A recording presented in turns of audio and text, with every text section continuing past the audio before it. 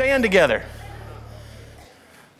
My name is Brad, and I'm the pastor here at Woodlawn. Woodlawn Church is a church that over the last year or so has seen a lot of growth, a lot of new faces, a lot of exciting things. And what you're at tonight is the first of something. This is the first time that we've gathered on Friday evenings to worship and to celebrate what Jesus does when we seek him for our own forgiveness and brokenness and struggle and pain.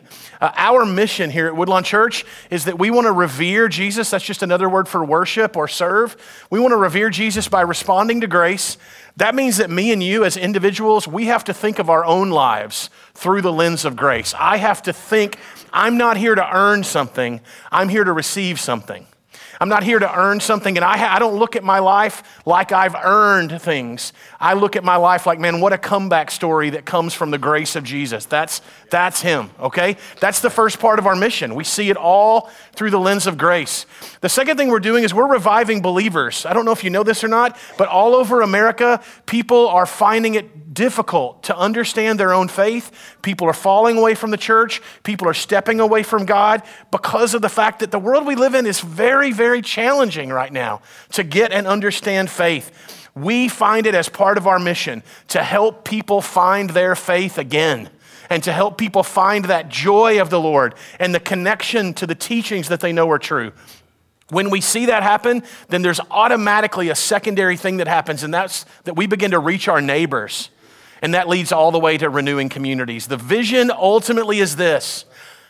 Hear me carefully. I am much more concerned, and we as a church are much more concerned about seeing the men and women who live in the houses around your house come to Jesus than we are about seeing this room full of people. Right. This is about renewing communities. We do that one house at a time. So folks, me and you, when I live in grace, when I find myself renewed in my faith, when I share the gospel with my neighbor, guess what happens? Now there's another living, breathing, Christ-following family in my neighborhood. And that's one more step to our neighborhoods being renewed. Some of us in this room live in very nice neighborhoods with lots of spiritual death in the lives of the people in those beautiful homes. Some of us live in neighborhoods where you don't have to look hard to see the spiritual death, right? It's all around us. We want to see Jesus renew neighborhoods by renewing neighbors, by renewing believers, and it all starts with us being people of grace. All right? Would you pray with me? And then this praise team, who has never led worship together before, they have practiced and prepared and got ready for tonight. One of them drove all the way up from Jackson, Tennessee to lead us in worship. We're going to celebrate the Lord as we worship him. And then we're going to hear some awesome stories of God's grace. Jesus, we trust you. We love you. And we thank you. Do as you wish in us today. Amen.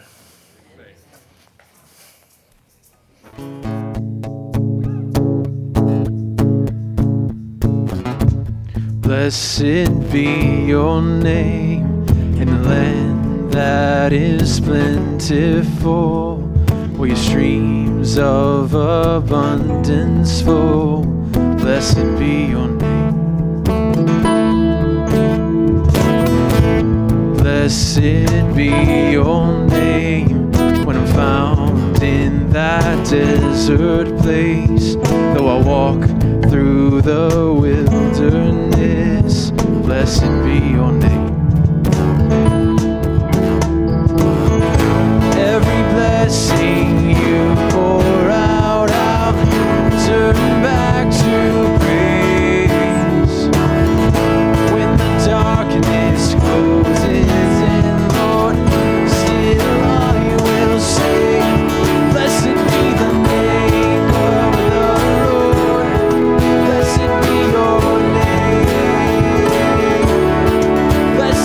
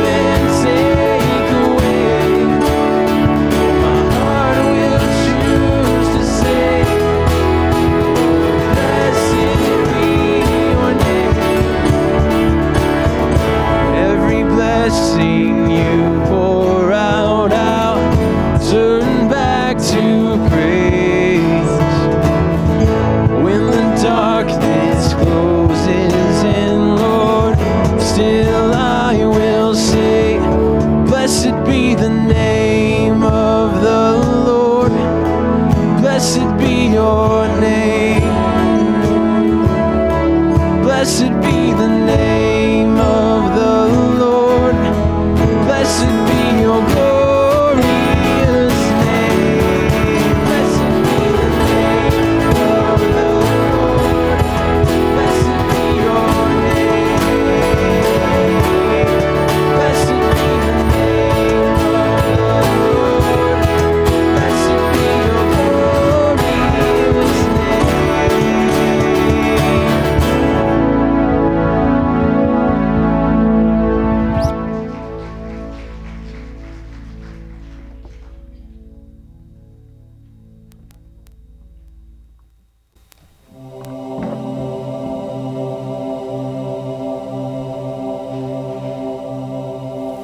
Good evening.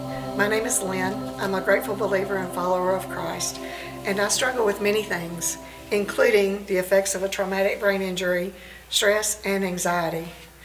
I was raised in a typical family during the 60s and 70s, and I grew up being taught you don't talk about your emotions or anything outside of church, outside of the house or inside the house, not anywhere. My parents encountered multiple miscarriages before I was born, and also a baby boy who only lived 7 hours. So I'm an only child, and I was pretty sheltered and protected. Childhood seizures started at 18 months, and that caused even more protection. The meds that I took when I was until I was 9 years old, because of the seizures, caused a lot of my memory loss from my childhood, and even after that. After leaving home, I was finally free, I thought. When I was 17, I got into a marriage that was physically, emotionally, and sexually abusive. There were times in that marriage that I really feared for my life. Then I had several really bad relationships that were pretty scary and not so healthy. One literally became an axe murderer a couple of years later. Actually, yeah, he went to prison and he died in prison a couple of years ago. All of that to say that being so sheltered when I was growing up had me terribly unprepared for what I was going to face in the real world, and I couldn't make good decisions as an adult. In 1982, I met my son's dad, who I was married to for 28 years. In 1991, I gave my life to Christ, became very active in my church and also in different women's ministries. In 2011, I felt drawn to a Christ-based recovery program. And in January 2013, when working the steps a second time, I experienced the death of the 28-year marriage. Then in February, my pup passed away, ironically due to having seizures. On Sunday evening, March 17, 2013, I was at my pastor's house with his wife. As we were walking down to the basement, I fell down the stairs, and I landed on my head on a carpet-covered concrete floor. I cracked my skull open, and it caused a bleed in my brain, leading to me needing surgery to relieve the pressure on my brain. I spent a week in ICU, a week in a regular hospital room, and 2 weeks in a facility for physical therapy. Then I was released to go home. During the time in the hospital, my family were told I might not make it through surgery. I might never walk again. I may not ever be able to live by myself or drive again. I might be permanently blind or in a fetal position, and would probably require constant care for the rest of my life. I remember very little about being in the hospital or even the other facility. My parents moved from Florida to Kentucky to take care of me. Imagine being 55 years old and forced to live with your parents again, and having to relearn how to walk, read, everything all over again, so many things. How could God have allowed this to happen when I was so faithful? I had checked off all the boxes that everybody told me I should. I had volunteered in different women's ministries, and I had been very driven in my jobs. I could not work, and I could not be involved in ministry since I couldn't drive and I couldn't do a lot of other things. I was very angry at God. He allowed this to happen, and why in the world did he leave me here? I begged him to just let me die, but he would not. That made me even more angry. I wanted nothing to do with God or anyone that followed him. My pastor would come over once a week or so to visit, and the first question out of his mouth was always, "Have you read your Bible today?" "No." "Okay, then when are you going to?" "I do not know." I probably wasn't that nice either. Yes, I was in a pity party, a bit of a pity party anyway. Anger is a typical response for people with brain injuries. Maybe not anger towards God, but anger in general. People kept telling me how God had been involved before the accident.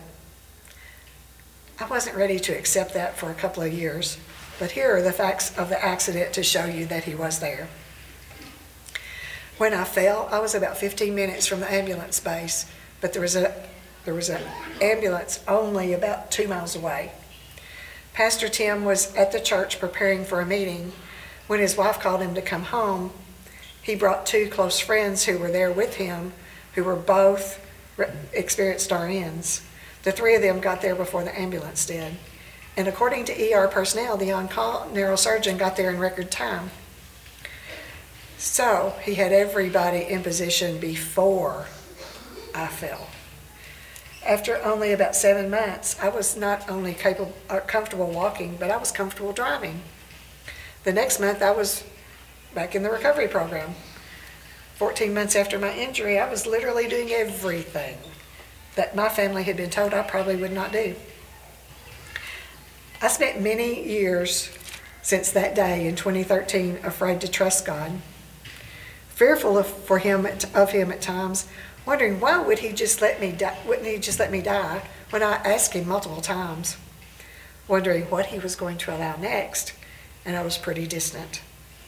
I worked through the steps 2 or 3 times in another program, and I still felt the way I did. God flat told me in 2015 that recovery would be my primary focus in ministry. I still remained distant and very cautious. In 2016, he helped me work through the sexual abuse from when I was 22, but I was still pretty cautious. In 2016, he also introduced me to Jason just before we attended a recovery conference with 3 other members of our program. I had to fight to go to that conference because Satan was all over me trying to keep me away. Jason and I were both coming away from bad relationships, and we were not interested in new relationships. Neither of us were interested in anything that looked romantic or whatever you want to call it. My comment to him one day was, "I am not interested in anything that a man has to offer." But in spite of our feelings at that time, we became very good friends, and we spent a lot of time together. But because of differences of ideas and opinions, we did not speak for about 4 years. During those 4 years, I did get more involved in church. I volunteered for a struggling recovery program and was in counseling for some past abuse. I also attended some more of the recovery conferences because I finally felt confident to travel by myself. Then in the last 3 or 4 years, I have really begun to work on trusting God and not being so afraid of him. He brought me through so many horrible relationships, through the alcoholism, through the abuse, childhood seizures, and many things I just did to myself. So why did I feel that way? Then I found Recovery Alive. I was not as leery of the program as I was some others because I knew quite a bit about the founder. I followed it online for quite a while before I got very involved. In my first process group, it made so much sense to me, and it helped me through so many things that I had not been able to work through before. Then in 2021, God brought Jason back into my life, and Pastor Brad married us a few months later. Why would I not trust God? Why was I afraid of him? I do not have the answers to those questions, but I am sure some of it is connected to the lies that I believed about me. I still sometimes am a bit scared of what God's going to allow next. But I've had to accept many new normals in my life when things come up with a brain injury, such as total loss of hearing in one ear, or it taking me so much longer to process information than it used to. Physically, I do not look like anything ever happened, but I still have some issues that flare up from time to time. A sudden loud noise will send my brain just spinning, or a sudden change in routine without any preparation at all is hard. There are times when I know Jason just thinks I'm crazy. I get upset at some of the simplest things, and it doesn't make any sense to me or him, either one. I just have to step away from the situation for a few minutes and rein myself back in. But I survived all the things that I've mentioned above, including the brain injury, only because God was always there right beside me. Jason has had to learn much about brain injuries in the short time that we have been married. He always tells me that during our time from not speaking, God was preparing him for this marriage. As a fairly newly married couple, we've had our ups and downs, but God has helped me through many of the old barriers from the previous relationships. As I look back on my life, I see God right beside me. He was always there, even when I was distant and I was angry, because he's not the one that moved. I did.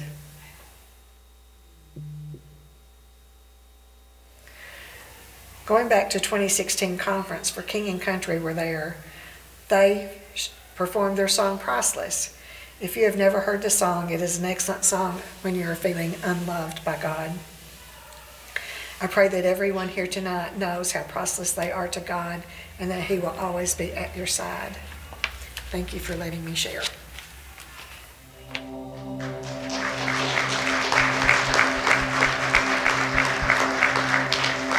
Good evening. My name is Teresa, and I'm a grateful believer in Christ. I started with the process group that Lynn is actually the leader of. My reason for coming to the process group was to see what I could do to help. But in the process of going through the process group questions and chapters, I learned that I'm the one that needed the help.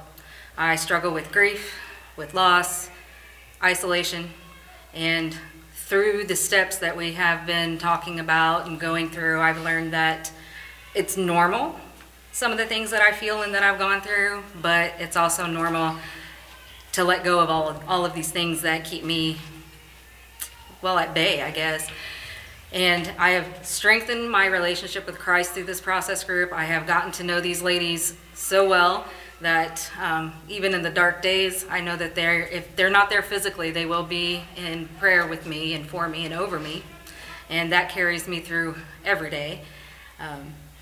I'm still learning what I can do to help, but I think that it's beneficial through RA for these process groups for you to learn more about yourself. It's deep. It takes commitment. It takes a clear view of yourself. But when you're committed to doing that, you're going to grow, you're going to change, and hopefully you're going to impact the lives of others. Thank you for letting me share.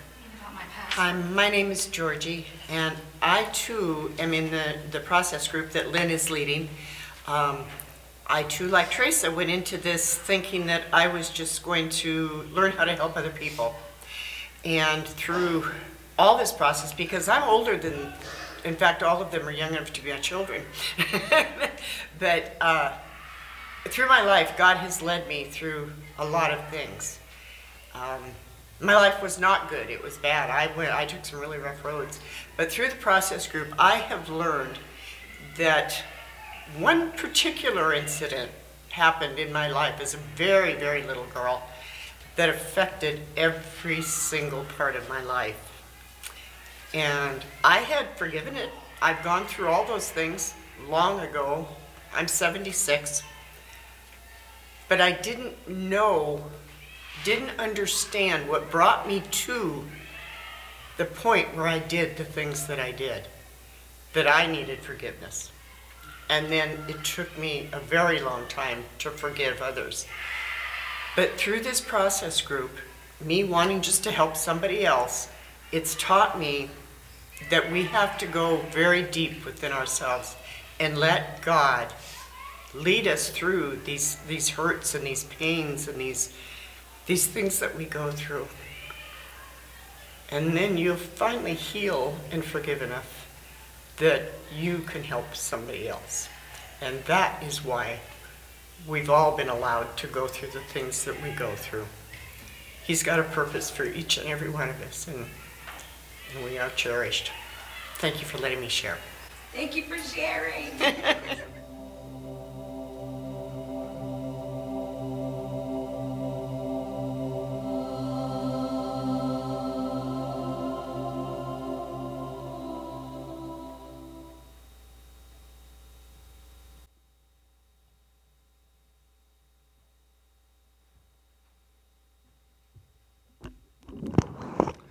Now, is that awesome or is that awesome? I know I see Teresa, I see Lynn. I don't see Georgie out here tonight, but Georgie's not here. But Teresa and Lynn are here, and I can tell you myself, you don't have to hear it from them. They're awesome women. They're really amazing people. And if you want to hear more about their process, you can go, and I'm sure they'd be happy to share with you. I want to share with you. Oh, my name's Jake, by the way. If I do say so myself, I'm also an amazing person. Not so much a woman, but awesome person. I want to share a thought with you real quick to kind of get us set in for the night before we get to singing, before we get to preaching and all that.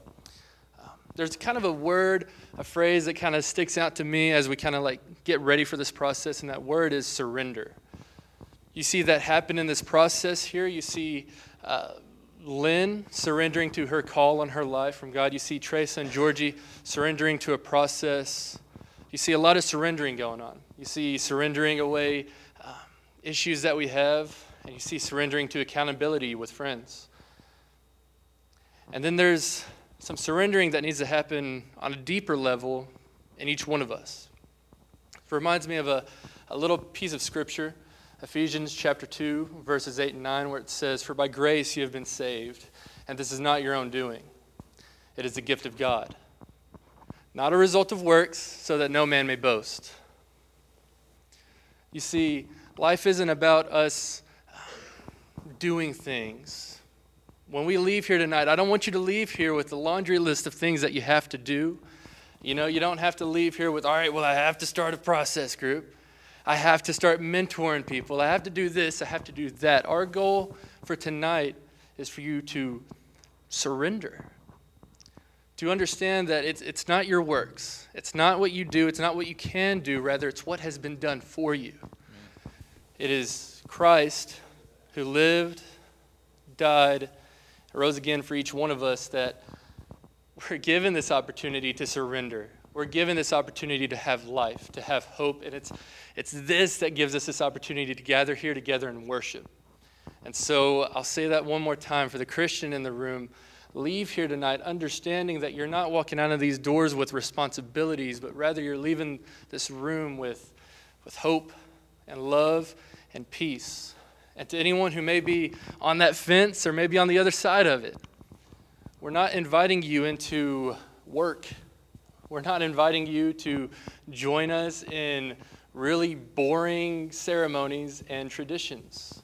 We're inviting you into love, peace, and hope by grace through faith. Let's pray, and then we're going to have some more worship. Dear Lord, we love you, and we thank you so much for tonight. We thank you for every opportunity you give us to just praise you. God, we thank you for these musicians who have taken a night to share their talents with us. We thank you for Brad for leading us tonight. We thank you for Lynn, Teresa, and Georgie for sharing. And God, most of all, we thank you for your son. It's in his name we pray. Amen.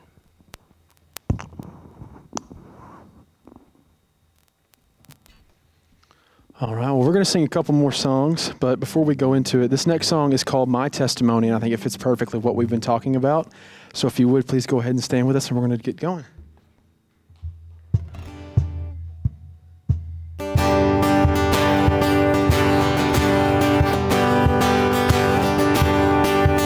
I love this first lyric.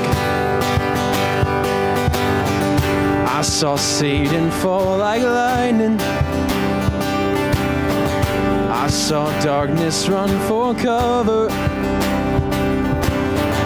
but the miracle that I just can't get over, my name is registered in heaven. signs and wonders. I have a resurrection power. Still the miracle that I just can't get over. My name is registered in heaven. Yes, it is. Oh yeah, my praise belongs to you forever. This is my testimony from death to life. 'Cause grace rewrote my story. I'll testify. By Jesus Christ the righteous, I'm justified. This is my testimony. This is my testimony. Oh, yeah. Oh, yeah. Come together, sons and daughters, bought with blood and washed in water. Sing the praises of the Spirit, Son, and Father. Our God will finish what He started. Oh yes, our God will finish what He started. Oh, this is my testimony from death to life. 'Cause grace rewrote my story. I'll testify. By Jesus Christ the righteous, I'm justified. This is my testimony. This is my testimony. Oh, yeah. Oh, yeah.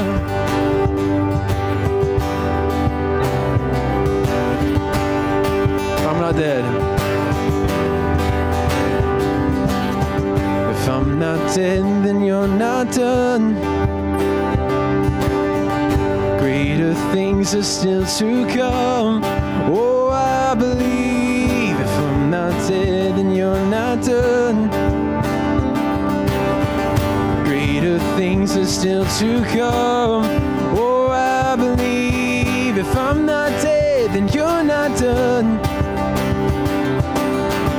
Greater things are still to come. Oh, I believe. If I'm not dead, then you're not done. Greater things are still to come. Oh, I believe. This is my testimony from death to life. 'Cause grace rewrote my story. I'll testify. By Jesus Christ the righteous, I'm justified. This is my testimony. Oh, I'm alive. This is my testimony from death to life. 'Cause grace rewrote my story. I'll testify. By Jesus Christ the righteous, I'm justified. This is my testimony. This is my testimony. Oh, yeah. Oh, yeah.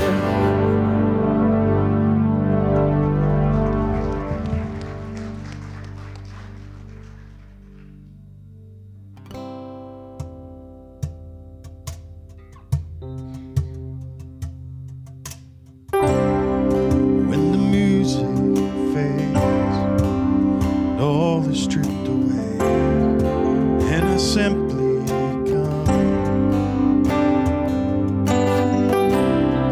longing just to breathe something that's a word that will bless your heart. I'll bring you more than a song, for a song itself is not what you have required. You search much deeper within the way things are.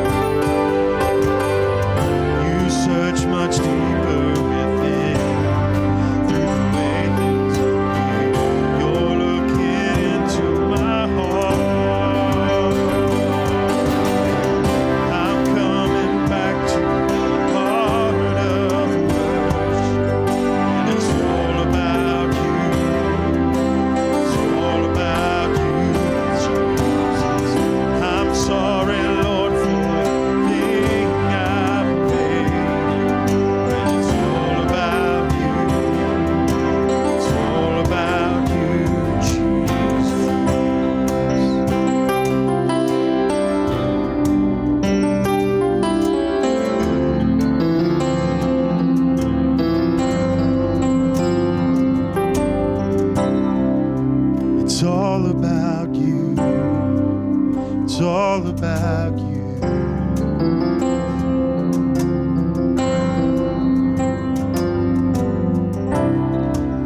It's all about you. It's all about you. That's why we're here tonight to sing to you. Because it's all about you. It's all about you.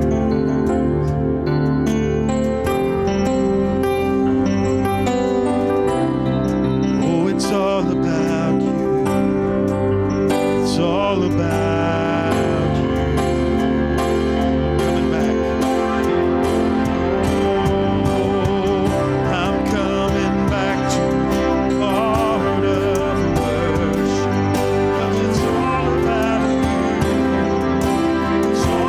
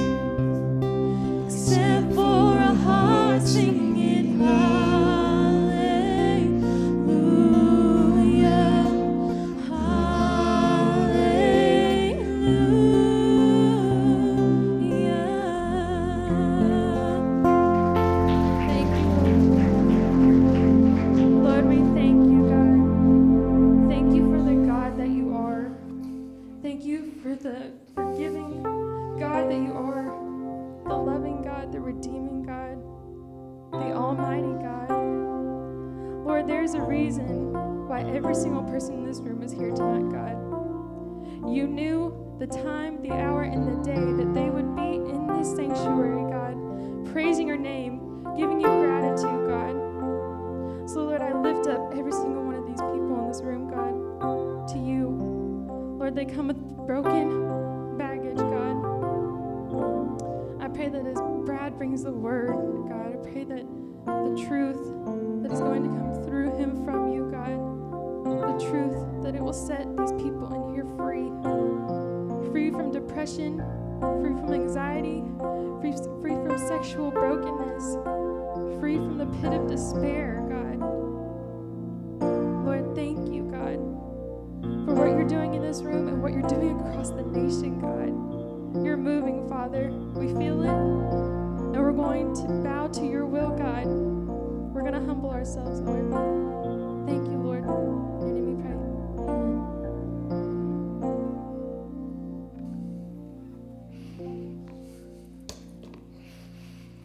Amen. Amen. Hey, you. Wow. Hey, Braden, can I have the guitar? Hey, I want it. I want it for a second. I'll put it up for you.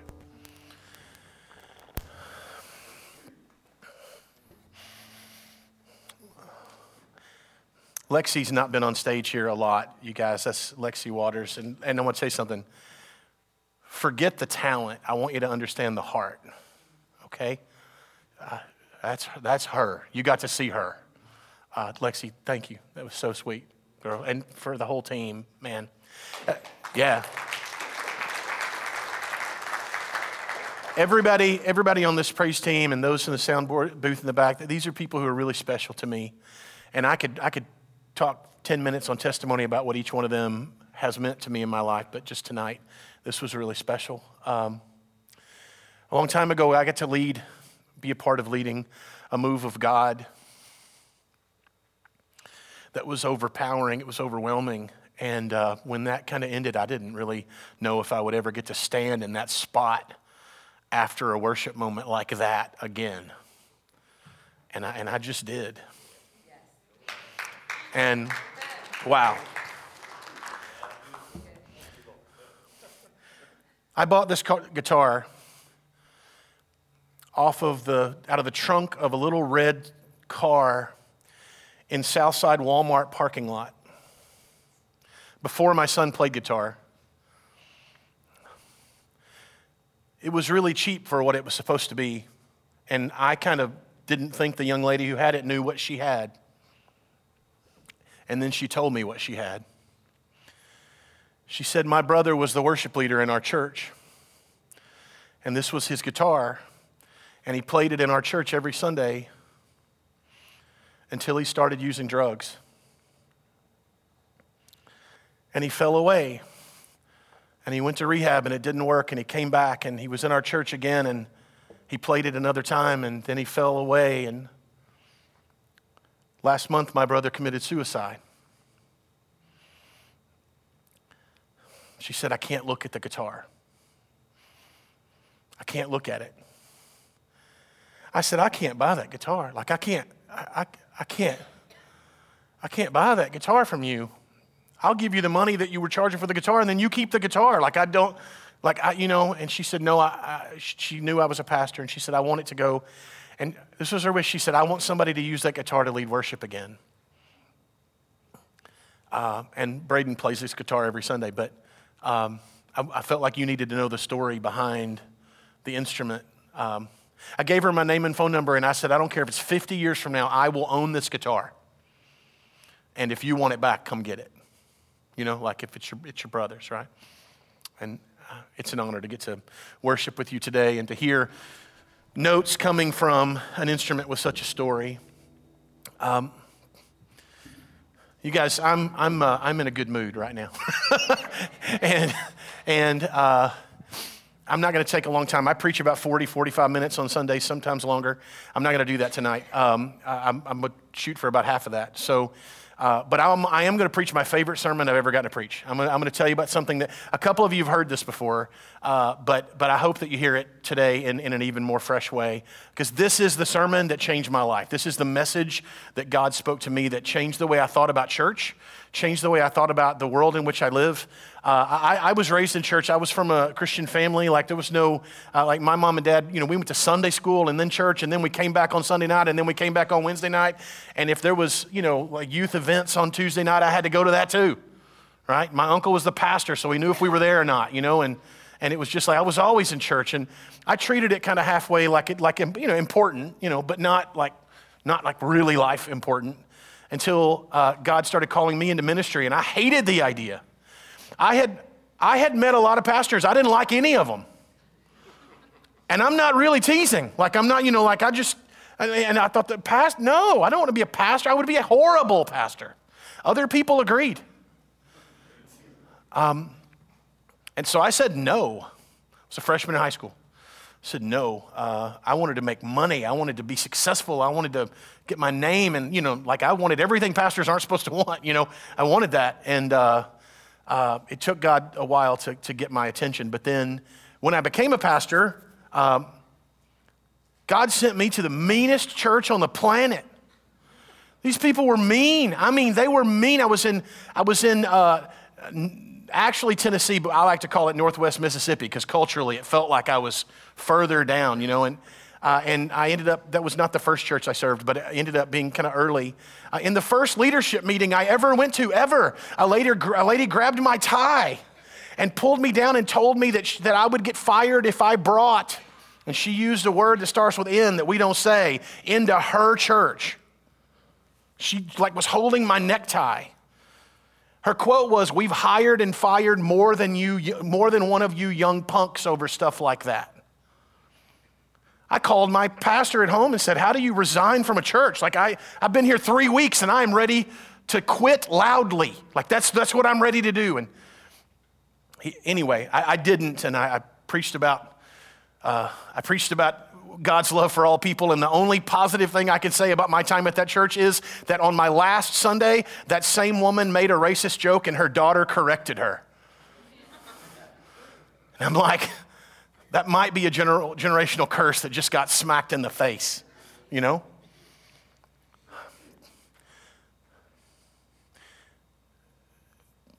It's the end of the book of Matthew.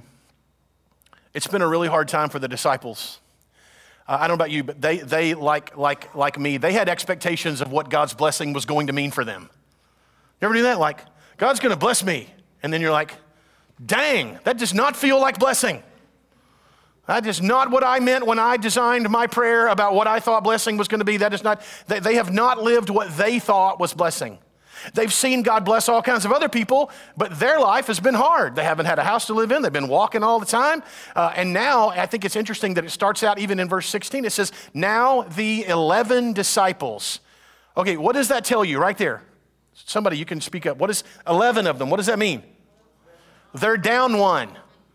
They're down one, okay? What you need to understand is that only a few days before, depending upon whether you think this happens at the end or the beginning of his 40 days on earth, I think it's the end. So 40 some odd days before, one of the 12 guys they had spent every minute with for the last 3 years killed himself because he denied Jesus. That's not what they thought they were signing up for. That's not what they thought they were getting into at all. They're down one. And listen, we can read stories about Judas and be like, man, I would have hated that guy. But they lived with this guy and loved this guy and befriended this guy and worshiped with this guy. And then he betrayed Christ and took his own life. And now they're down to 11. They're down.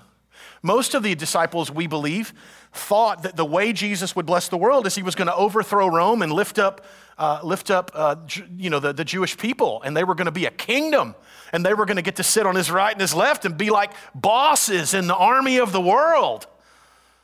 And then they watched as Jesus gave himself up to the cross, and they watched the men they hated beat the Savior they were following until he died. They weren't feeling good, right? Like this was not This was not, I feel great about my life right now. Praise Jesus, ha ha ha, sing good songs. No, they were beaten down. The one good thing that's happened in the last few bits is that Jesus rose from the grave and they know it's him and they've touched him. And so something's happened to kind of revive that spirit of hope and joy that they had. And they're clinging to that. But now he's about to leave.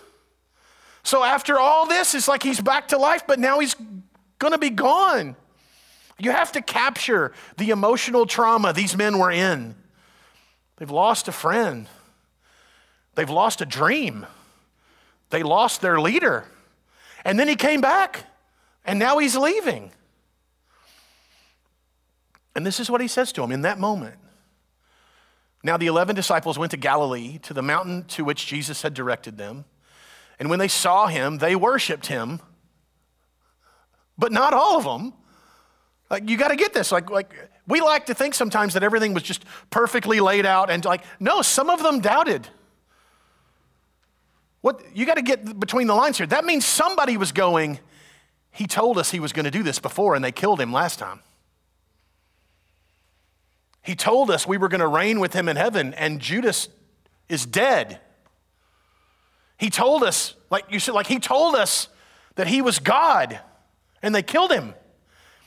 They worshiped him, and some of them doubted. Oh, no. That also does make me feel better because it means that you can be in a church and some people can doubt, and that's okay. Like, you don't have to get rid of all the doubters. You don't have to do that. That's good. It's okay in this culture and environment for there to be some who doubt. I don't know about you. I have been that someone. There have been times when I was the guy in a room where I'm the one doubting. It feels good to know that, okay, Jesus' courts have always had those people. I'm just one of them today, okay? That's not bad. Some of them doubted. And Jesus came and he said to them, this is speaking to the doubter and to all the worshipers, he says, all authority in heaven and on earth has been given to me. Like, that is a pivotal moment in all of Scripture, okay? Previous to this, what we hear Jesus saying mostly is, my Father has all of the power of heaven and earth. Previous to this, for the most part, what you hear him saying is God the Father has all the power. Now he's died, now he's resurrected, now he's walked with them, I believe, for 40 days, and now he's saying to them, you don't understand. All of the power on heaven and earth is in my hands now. It's been given to me. I want to make sure that we don't take what God calls first class and think of it as second rate. Because sometimes the blessing that he's aiming in your life doesn't look like the blessing you thought he was going to give you. Right? I don't think we all get that. Like sometimes the life we're living, that when we look in the mirror, we go, this is not exactly what I had in mind. But that doesn't mean it's not God's first class step for you. So what I'm asking you to do as we kind of get started, this isn't even like a major thing, this is just something to get us started, is that you and I agree we are not going to take something that God called first class and we think it's second rate. We're not going to do that. We're going to take what the Lord gives us and we're going to recognize that for today, in this moment, right now, this is God's first class for me. Okay? And I'm going to wait and I'm going to watch and I'm going to see. The scripture even says we can ask. Like, it's okay for us to go, Lord, this is first class for me right now, but Lord, there's some other stuff that I would love to ask you for as well. I don't mean selfishly so much as saying, Lord, I want greater opportunities. I want more moments. I'm asking for more people to be enhanced by the life that you're giving us, that kind of thing. Don't take what God says is first class and think of it as second rate. Don't do that. You will spend your life wondering why.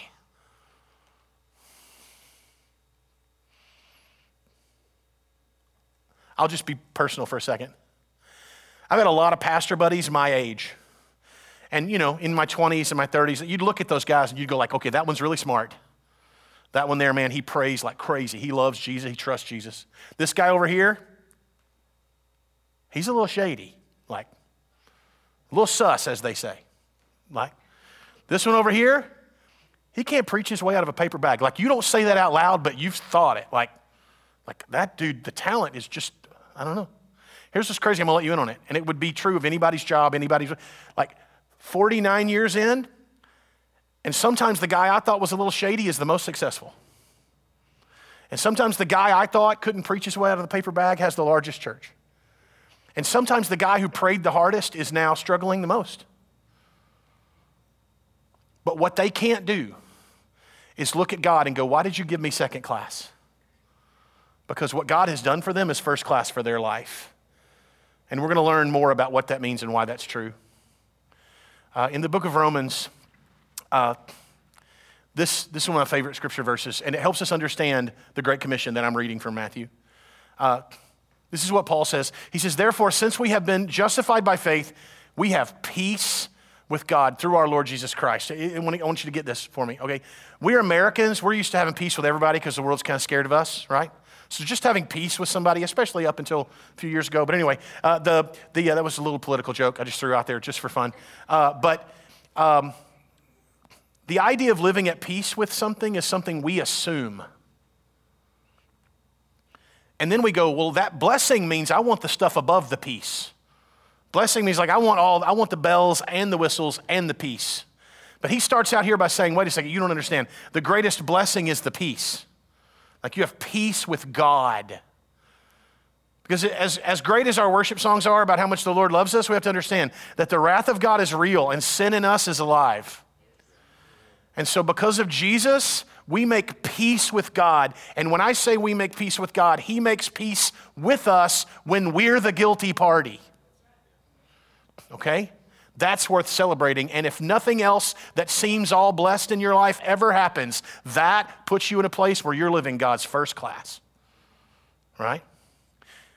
Verse 2. Through him we have also obtained access by faith into this grace in which we stand. I told you earlier, we are people of grace. It's always going to be at the bedrock of who we are. And it leads to this place where we can rejoice in hope and know the glory of God. Like that's how important grace and faith are working together in our life.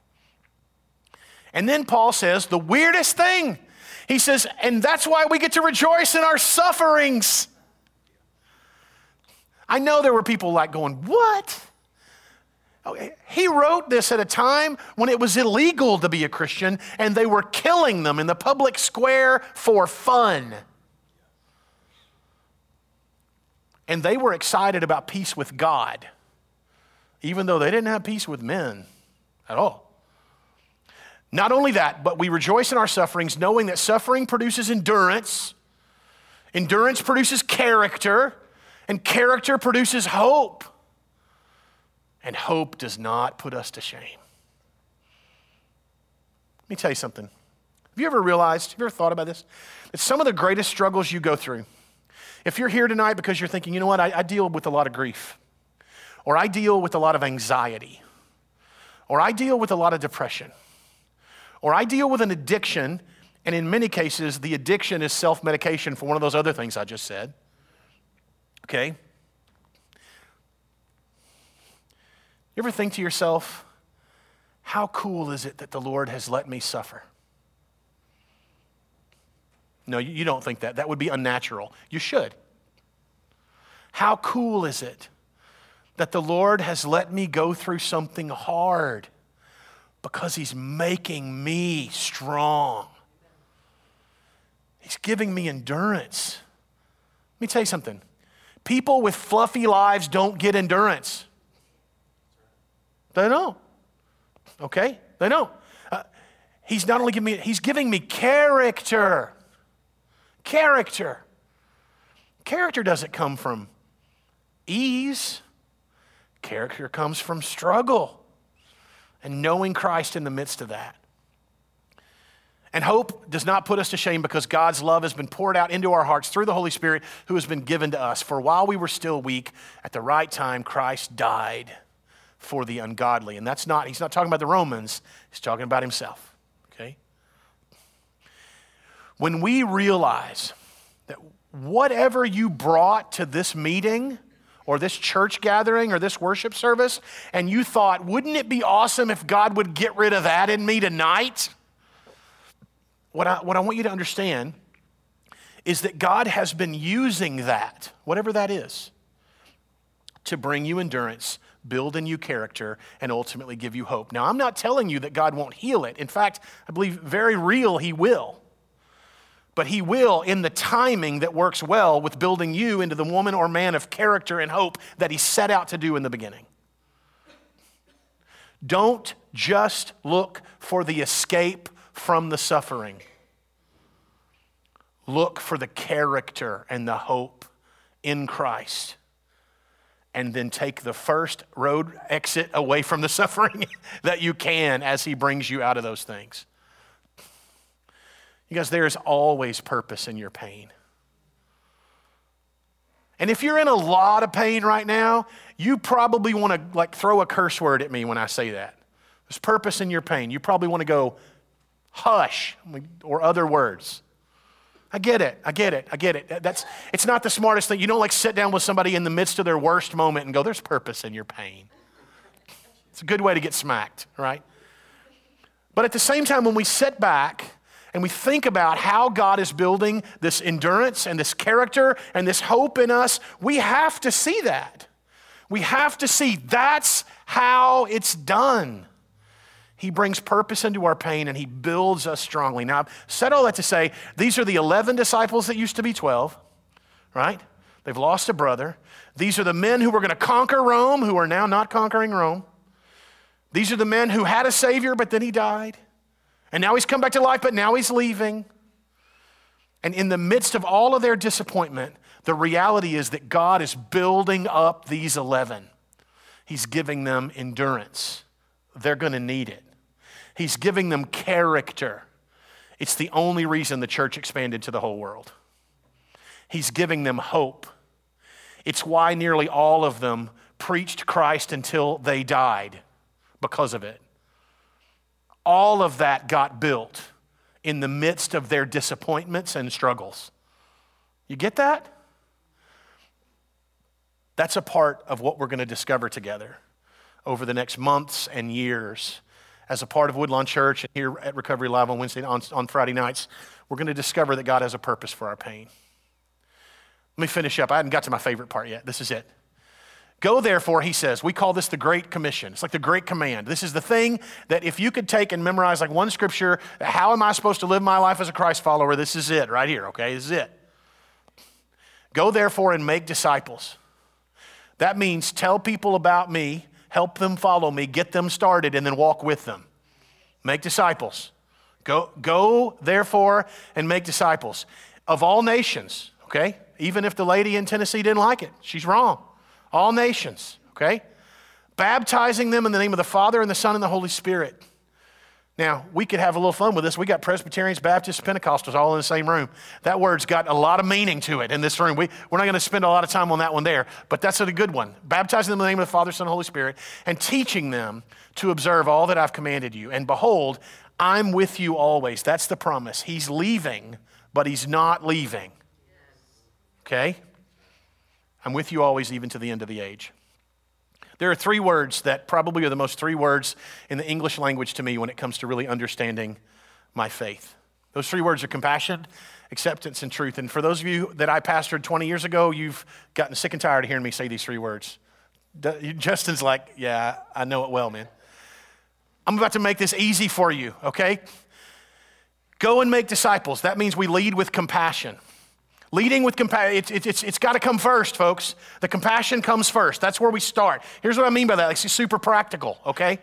When my eyes see somebody who's different than me, or somebody who seems to have made a bit of a mess of their life, or somebody who's in a big struggle, I can either lead with compassion or I can lead with truth. What is the truth? They've probably done dumb stuff. What is the truth? They don't smell good or they don't look good. What is the truth? They seem strange. They are different than me. That's if you lead with truth. We're going to get there, I promise. It's good stuff. There are a lot of people that we call judgmental, and all they think they're doing is leading with what they think is true. That's all they're just leading with truth. But that's not what the scripture said to do. We go and make disciples. We take this gospel of compassion to the lost and broken world, and when we see someone who's struggling, we see someone through eyes of compassion. Let me give you an example. Let's say a young lady with 4 different children, they all have different last names, comes into a church. She's by herself. She's got multiple diaper bags. She did not comb her hair. There is no makeup on her face. She is exhausted. The truth might be, she's probably made some questionable decisions. That's probably the truth, okay? But the eye of compassion sees her and says, I want to help her. I want to care for her. I want to show her love. She looks exhausted. I guess that's a truth statement too, but it's a caring one. Like I'm going to go sit with her. I'm going to hang out with her. I want to spend time with her. I want to show her she's valuable. I want to remind her that she's something more than she might think she is right now. I'm going to lead with compassion. We see Jesus doing it over and over and over. Why do you think the particular stories of Jesus interacting with people in the New Testament got included in the New Testament? Because the way he talked to people was crazy different than they were used to. He talks to the woman at the well. Everybody else avoids her. He sits down, hangs out with her, and asks her to get him a drink. And then when she says, he tells her that he's the living water, that he would love to change her life. When the woman's caught in adultery and all the men are standing around her with rocks in their hands, she's probably laying on the ground. He gets down on his knees with her.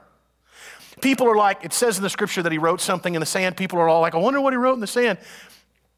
I think it probably was the name of the dude that was with her and he was standing with the other dudes. It's probably what it was, but I really don't know. The issue is not that he wrote something in the sand. The issue is that he got down on his knees where she was.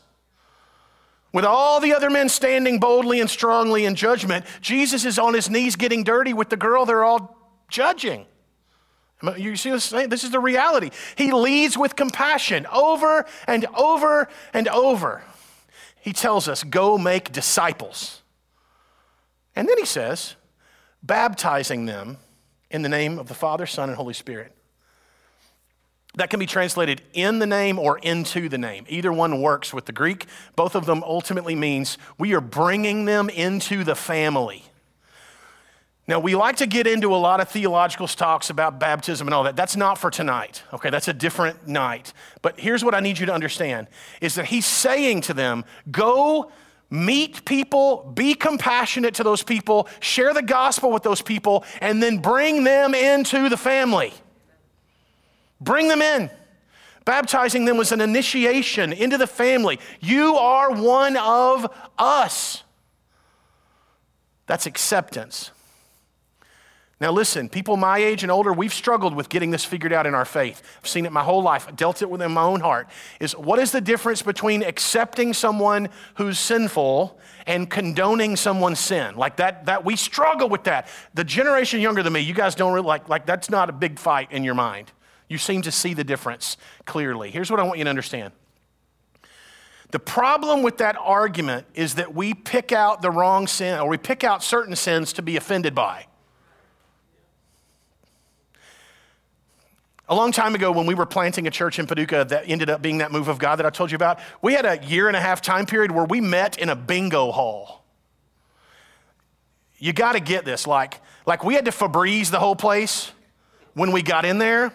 And then if our service went long, which I tend to preach a little long, it would go long, there would be a bunch of middle-aged and older ladies who'd come in and sit at the back table and smoke cigarettes like chain smokers while I was finishing up the altar call. We were the only church in Paducah with a smoking section.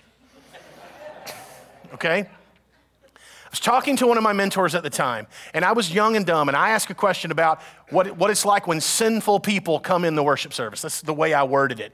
And he said, Brad, and this guy's like a military kind of, he was scary. He was big and muscular and scary. And he put his finger in his face and he goes, you know the problem with you? I bet you're going to tell me. He said, you think those ladies sitting at the back chain smoking those cigarettes sin more than the people who serve in your church every week. You think the folks who haven't professed Christ are more sinful than the ones who are a part of the church all the time. He said, you really need to get that straight, Brad. I'm like, yeah, he's right. Acceptance means that I offer compassion to you and then I welcome you. Like I want you here. This for me answered all the questions about would you let someone with underline whatever here be a part of your church? Absolutely. Absolutely. There's like what am I not going to accept? Jesus accepted me. Now, again, you got to pay attention to the word. Compassion, acceptance, truth. The scripture says, make disciples of all nations, baptizing them in the name of the Father, Son, and Holy Spirit, teaching them all that I have commanded you. Actually, teaching them to observe all that I've commanded you. So teaching them to obey it, not just hear it. Here's what this means, okay? I'm going to draw a line, okay? There are a lot of churches in the world that are great at compassion and acceptance and totally stink at truth. Like man, they welcome everybody.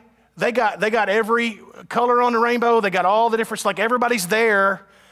But the challenge is when it comes time to talk about the hard parts of truth in Scripture, they're like, man, it's really nice over here in compassion and acceptance where everybody gets along. And so they don't tell the truth about anything, at least not the hard things, the things that you have to be cautious about or you offend without need, right?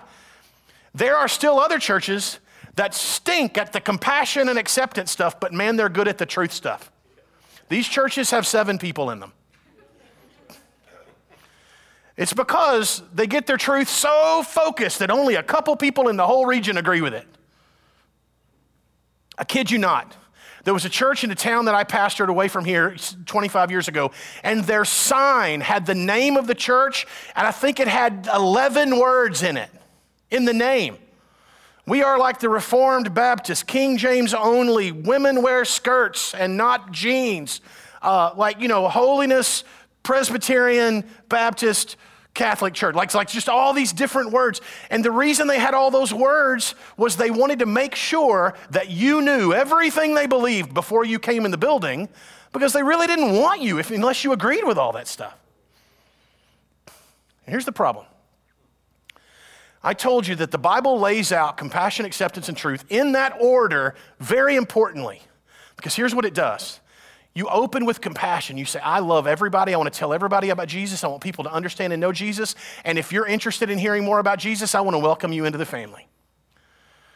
And then I'm going to welcome you in the family. I'm going to show you that I love you, care about you. It's genuine. It's real. It's not something I'm putting on so that I can stick a hook in your lip and reel you in and catch you. It's that I really care about you. But then at the same time, if I really care about you, then after I've taken the time to get to know you, you've gotten to know me, we have a little bit of relationship going on here. Now it's my job as the person who loves you and cares about you to speak truth to you. And if that truth is about your behavior, we're gonna speak truth to you.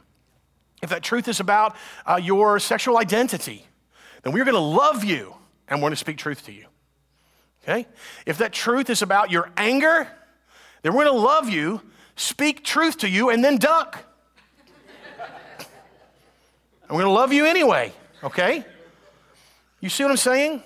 Here's what happens when you flip it upside down.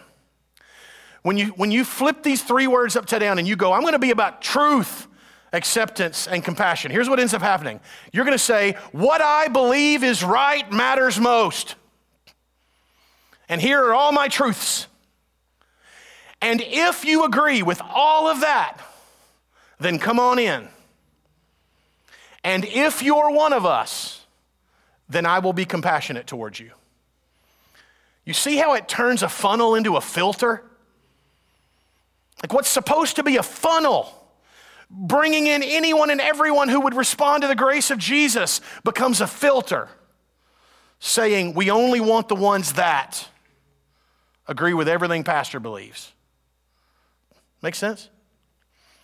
Now, that's why my joke was there are 7 people in that church, because I'm not knocking house church, brother.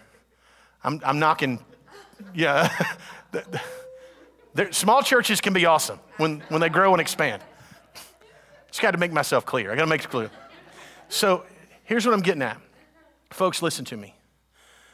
The way you are and the way that you express this in your own life, it's going to look different from one person to the next. I'm not trying to give you some sort of guided, definite way to live. But I am telling you that as a church, we're going to be the most compassionate group of people you have ever met. And Friday night, I expect more of you than even I expect the most of you. I'm going to say it that way.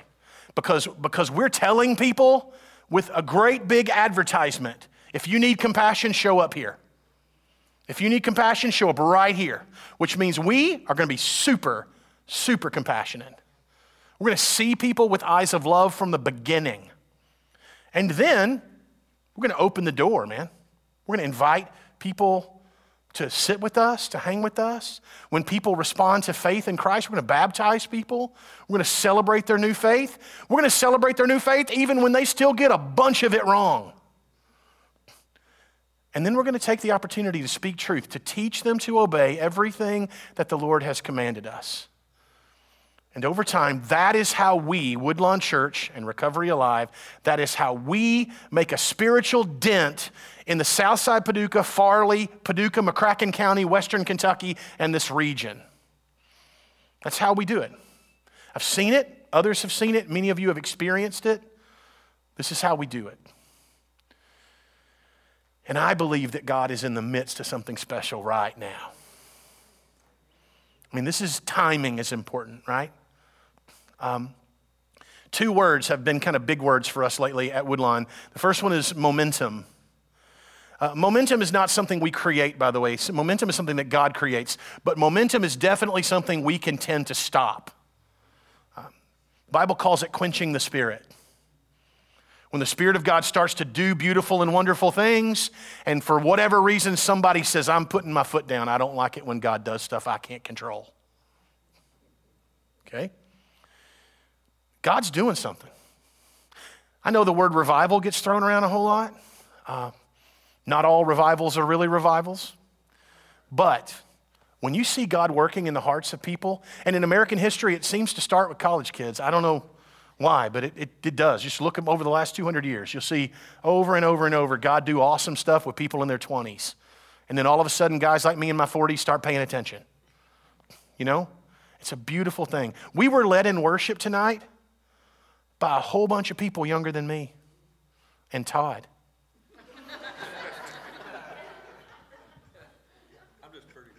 I had to do that, brother. I had no choice. I had to do that because he's just a little younger than me, so I couldn't pick on him about it. So stop right there. Compassion and acceptance and truth. This is who Christians should be. And I'm telling you, it's going to be amazing when you get to see the eyes of a person who walks into a church with trepidation, fear, worry, and all of a sudden they recognize people actually care about them, want to know their name, aren't picking on them, are not looking down their nose at them, like actually care about them.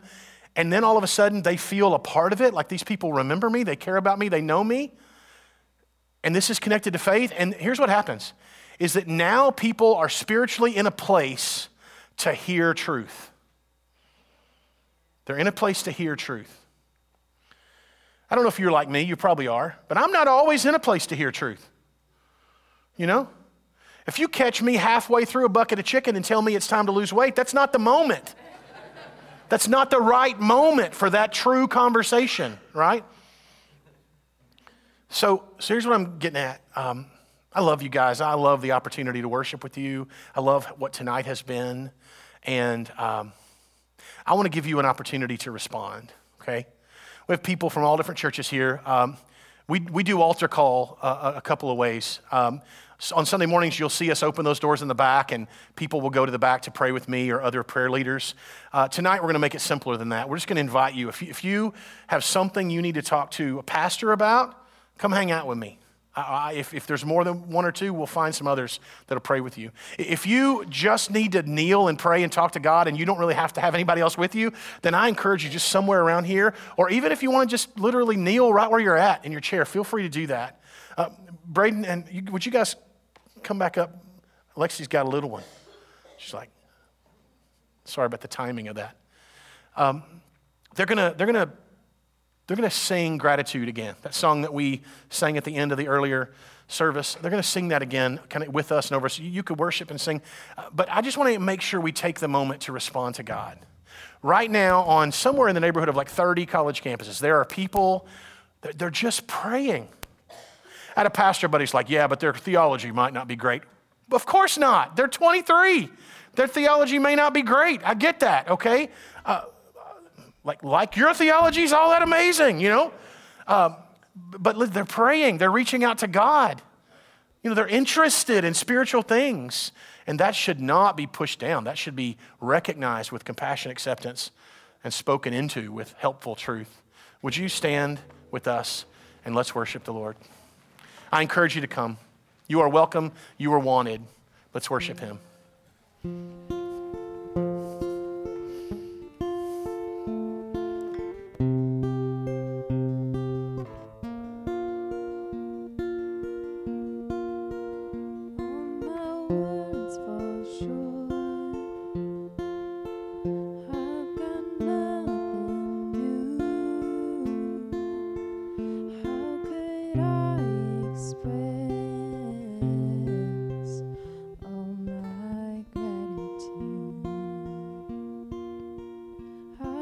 So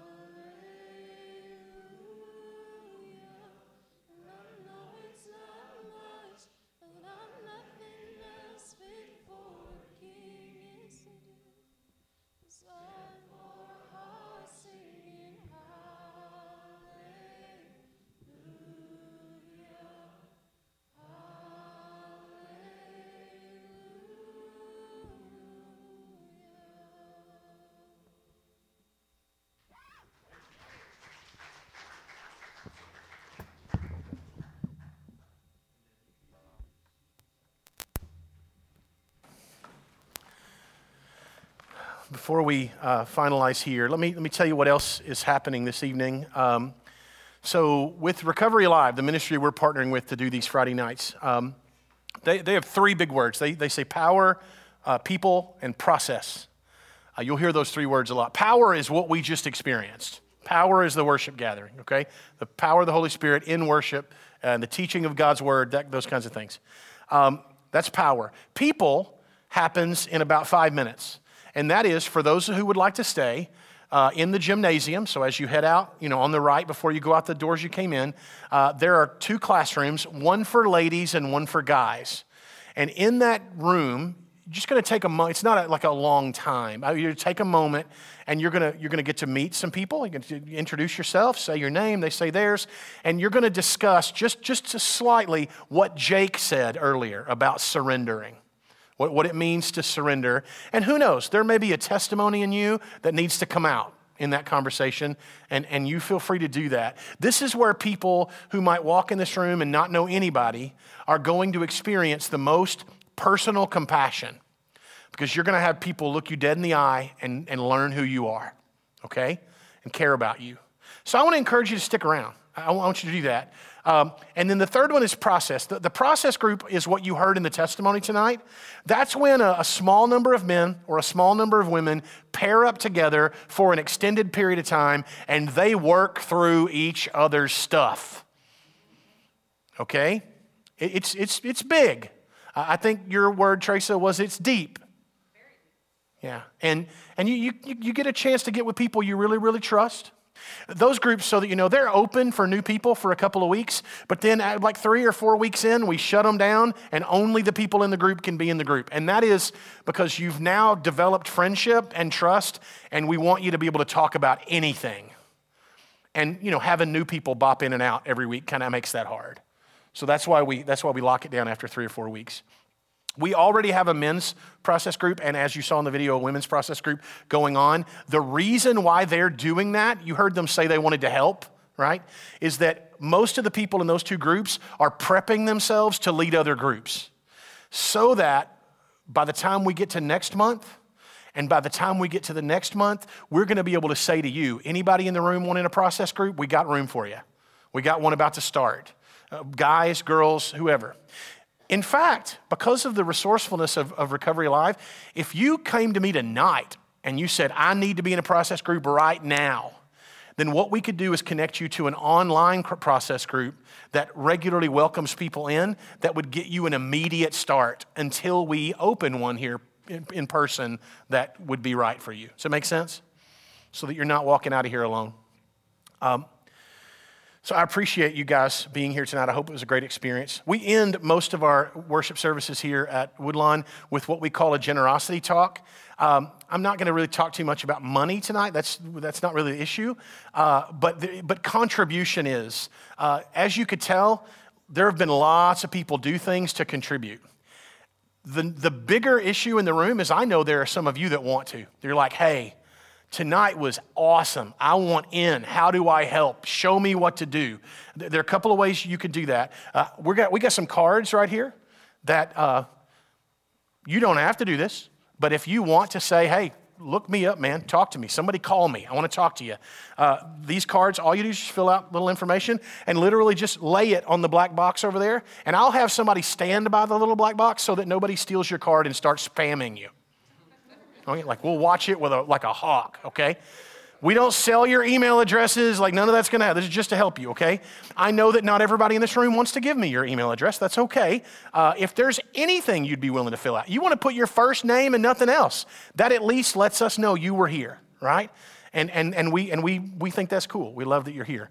When you go to the people group right after this, they're gonna have these same cards.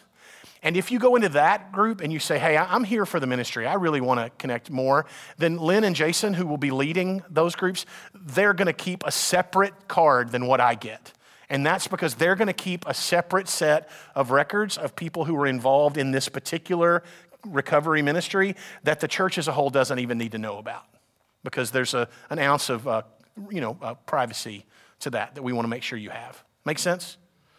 All right. If you do want to sow into the ministry and give in some way, you can text the word give to this number, 270-479-0629. We'll send you a link. You'll get a link automatically of how you can contribute. But that number can be used for anything else. You can text it. It literally comes right to my phone. And I only know what about you that you tell me. Like if you don't want to give me your real name, you don't have to give me your real name. You can protect yourself however you want. If you need to talk to somebody, you want to text somebody and say, hey, I'm interested in learning more, then that's great. Do that. And what it will also do is it will put you in a text group where you get announcements about this ministry and others. In fact, the cool word to throw out is text the word recovery to that number, and it'll put you automatically in a group that gets things all about this ministry, okay? I love you guys. Thank you so much for being here tonight. I hope it was a wonderful experience for you. Again, yeah, cool. We don't really clap for people a whole lot. That's not normally kind of a thing, but at the same time, these folks here have met and got together and practiced, and some of them didn't really even know each other before a few weeks ago, and you guys really blessed us tonight. You really, really blessed us. I want to appreciate you. Yeah, I was aiming in that direction, in both directions here. I really want to thank you for that. It was a great experience. I tell you what, Todd, would you pray for us, brother? And we'll close out, and then go to people group in the gymnasium right after this.